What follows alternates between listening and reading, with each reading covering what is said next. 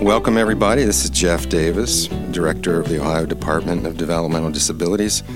And we've got a very special guest with me today. Cameron Mitchell is founder and CEO of Cameron Mitchell Restaurants. And for those of you lucky enough to be from Central Ohio, you'll know that Cameron Mitchell is an icon in every possible way. So he's written a book. In fact, he has restaurants nationally, and I'll let Mr. Mitchell touch on that if he wishes to. But he's written a book recently called Yes is the Answer, What is the Question? And the subtitle is How Faith in People and a Culture of Hospitality Built a Modern American Restaurant Company. And his restaurants are known for hospitality, known for great food too. So I want to jump right into it, and Cameron, to say thank you so very much for joining us. My pleasure, Jeff. Glad to be with you today. You were known for building that culture, for getting to yes, and for saying that your customers are second and your associates, as in your employees, come first. So that's an open lead, but that's a lot in there. Tell me what you wish. How do you do this? Well, you think being CEO of a restaurant company, I would say the customer comes first. And a lot of restaurant companies out there in the United States, as a matter of fact, operate that way. And I look at it a little bit differently. I want to build a restaurant company that is built by its people, for its people. And I look at it as we have a direct relationship with our people, not with our guests. Our guests are taken care of by our people. So I look at it as a triangular relationship. We want to take care of our people. They're our number one goal. And they in turn take care of our guests, and our guests in turn take care of our company. So through coming back and enjoying their experiences at our restaurants. So that's our focus, and we have one of our 8 core values in the company, and the number one core value is our associates come first. And when you put your people first, the results are spectacular. When people know how much you care about them and how important they are to the organization and how much they're valued, then they in turn care about the organization and want to do well for the organization. I appreciate that. So what does that kind of look like on the ground? How do you actually do that? And how do they know that, this is what you really mean? Well, a lot of it's based on the golden rule. It sounds so simplistic, but it really is true. And, just a simple example might be we're closed all the major holidays, 7 major holidays a year plus Super Bowl Sunday. And the reason is because I don't want to work those days, and I don't think other people want to work those days. And so, I want those days to be with their friends and their family and enjoy the downtime. So, versus having them to come in and work. And that's just a simple example. We have hundreds of examples of, what we do for our people, especially our people who are in need, and we've rallied our troops many hundreds of times over the years for certain associates that are in need or whatever. And whether it be time off or that they need for scheduling for, classwork or studying or vacation or whatever, they know the answer is going to be yes, and we're going to take care of them. So we have people here. We have very, very low turnover within our restaurant company. A typical restaurant company, USA, loses about 40% of their managers and 80% of their hourly employees every year. And we last year, I think, had 10 or 11% manager turnover and in the 40s for hourly turnover. So we have very high retention rates in our company because people enjoy working for organizations. Yeah, I appreciate that. Just out of curiosity, why such high turnover, do you think, in the restaurant industry? Well, because there's a transient nature of the job for openers. A lot of students and young people, not near as professional servers and professional cooks and so forth. But there's the transient nature. Sometimes people think the grass is greener on the other side, et cetera, or they're moving. But within our company, people tend to want to try to stay, and they don't really believe the grass is greener, and they find their home here for as long as they need to be. Yeah, I appreciate that and applaud that. So in your, as I read through, I would argue to anybody to take a look at Yes is the Answer. It's really a fantastic read. Thank you. Very kind. So you started early, and it really covers your journey, but But you literally, at a certain point, decided that you wanted to own a restaurant company, not just a restaurant, not just be a top chef, a restaurant company. And you took pencil to paper, right? Right. And set down your goals. Yeah. So maybe you want to touch on those. Well, I'll give you a long-winded answer on this one, but the book itself is a two-part book. It's the story of my personal journey, the Horatio Alger story. I came from a broken home. Was got into drugs and alcohol as a youth, dropped out of high school, eventually came back and finished almost dead last in my class, 592 out of 597. I had a 1.05 GPA, and I was kind of going nowhere. I didn't want to go off to college right away because I didn't know what I wanted to do. And I fell in love with the restaurant business, and I wrote out my goals one night at 19 years old. I said, I had this epiphany that I want to be in the restaurant business the rest of my life. It was during a crazy shift change in a Friday afternoon at one of the restaurants I was working at. So I went home, and I heard about the Culinary Institute of America, which was in Hyde Park, New York, and top culinary school in the world. And I said, well, I'm going to go there, and I'm going to become executive chef by 23, general manager by 24, regional manager by 26, vice president of operations by 30, and president of a restaurant company by the time I was 35. And that was the key operative word there, a restaurant company. And so I woke my mom up at 1 in the morning, and I told her what I wanted to do the rest of my life. She was quite relieved, and I started to pursue those goals, and I achieved every single one of them. And so that's the first part of the book of how the Horatio Alger story of going from that high school dropout and runaway and troubled youth to building this national restaurant company. And I later on, when I was 28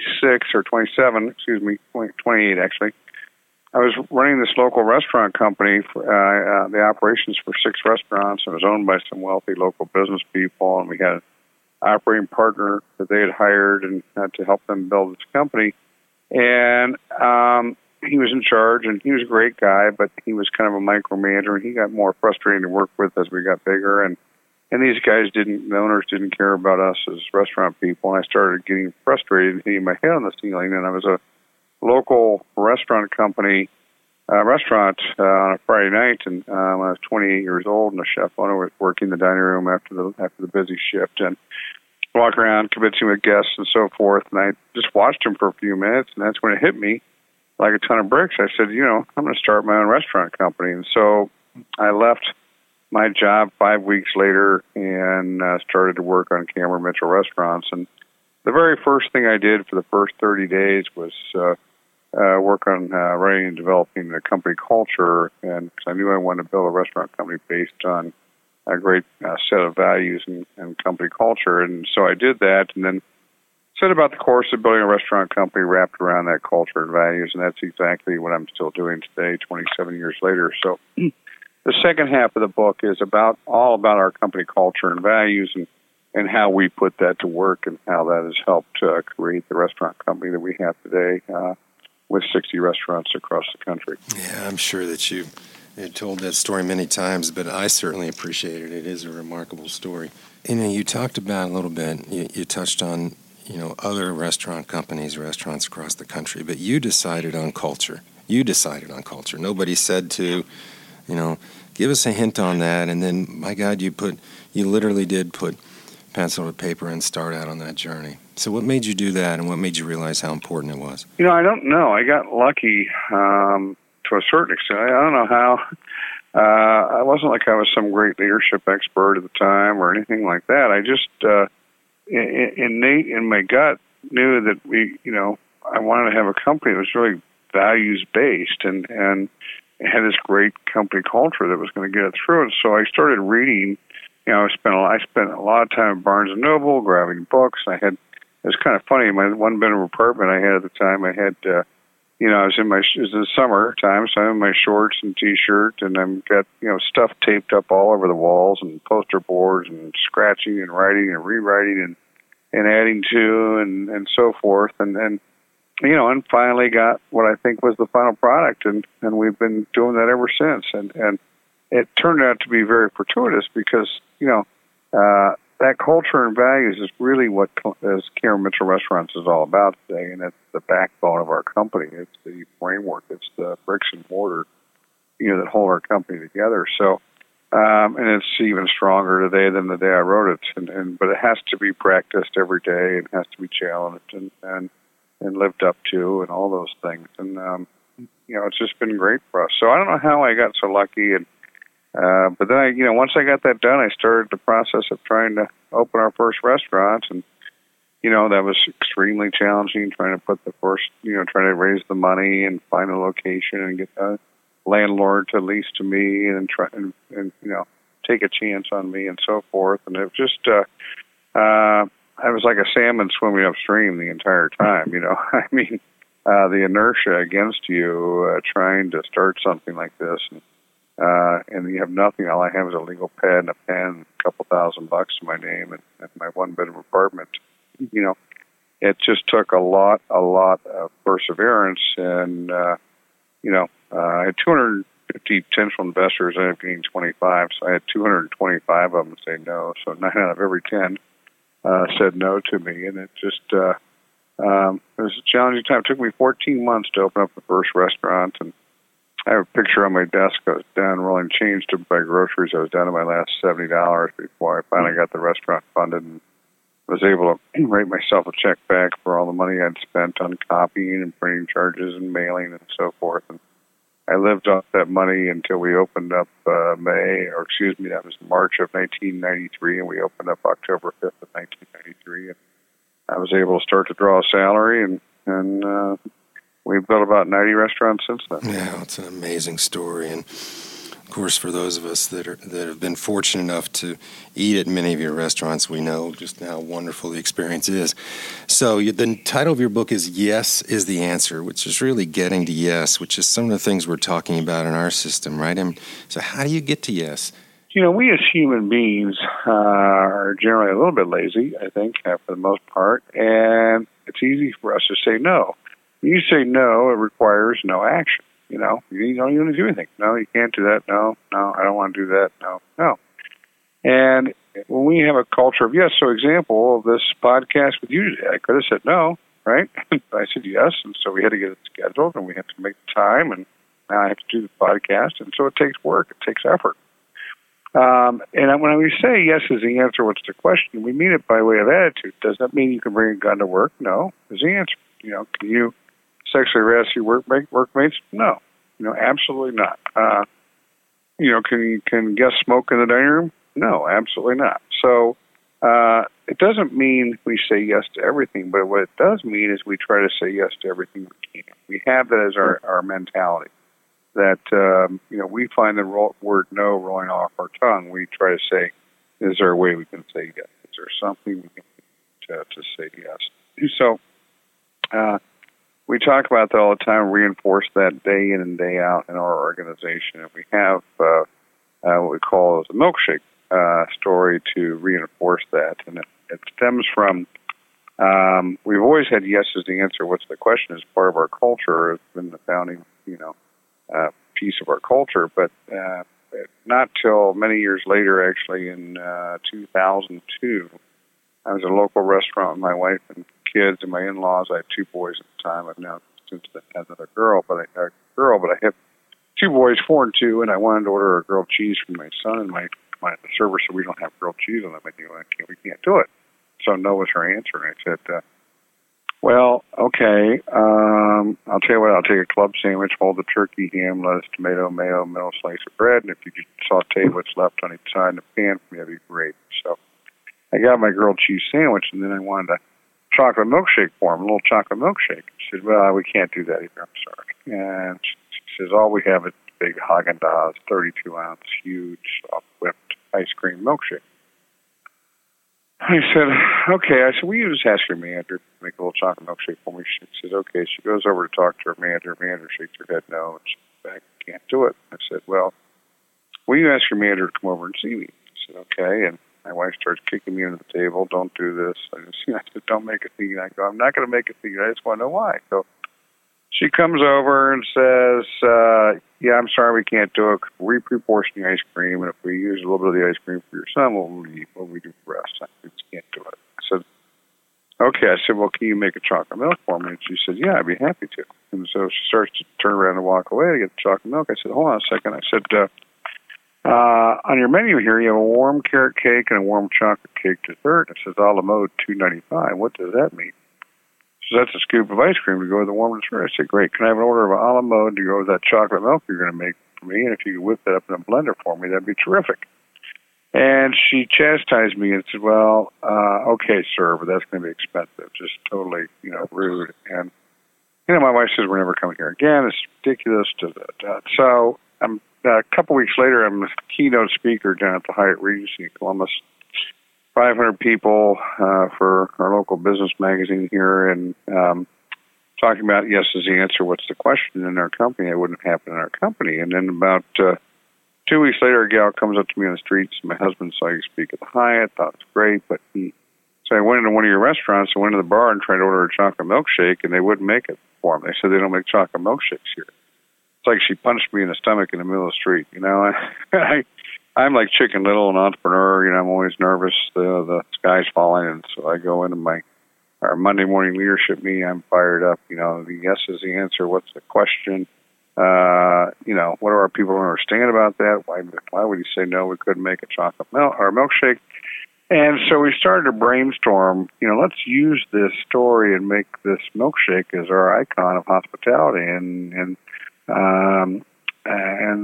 to define yes is the answer. What's the question? And so we created Flo, the server, with a big beaming smile, the chocolate milkshake on our tray, and we tell the story every day. Every new associate for our company, new employee, starts a 4-hour orientation about our company culture and values. And so we share this story. We have a video they watch, and we made milkshake pins for everybody for years of service, and it just really isn't enough, that we got to do more. And so we decided, let's make everybody that starts with our company on the first day of work a chocolate milkshake, and as we tell the story, and really reinforce it.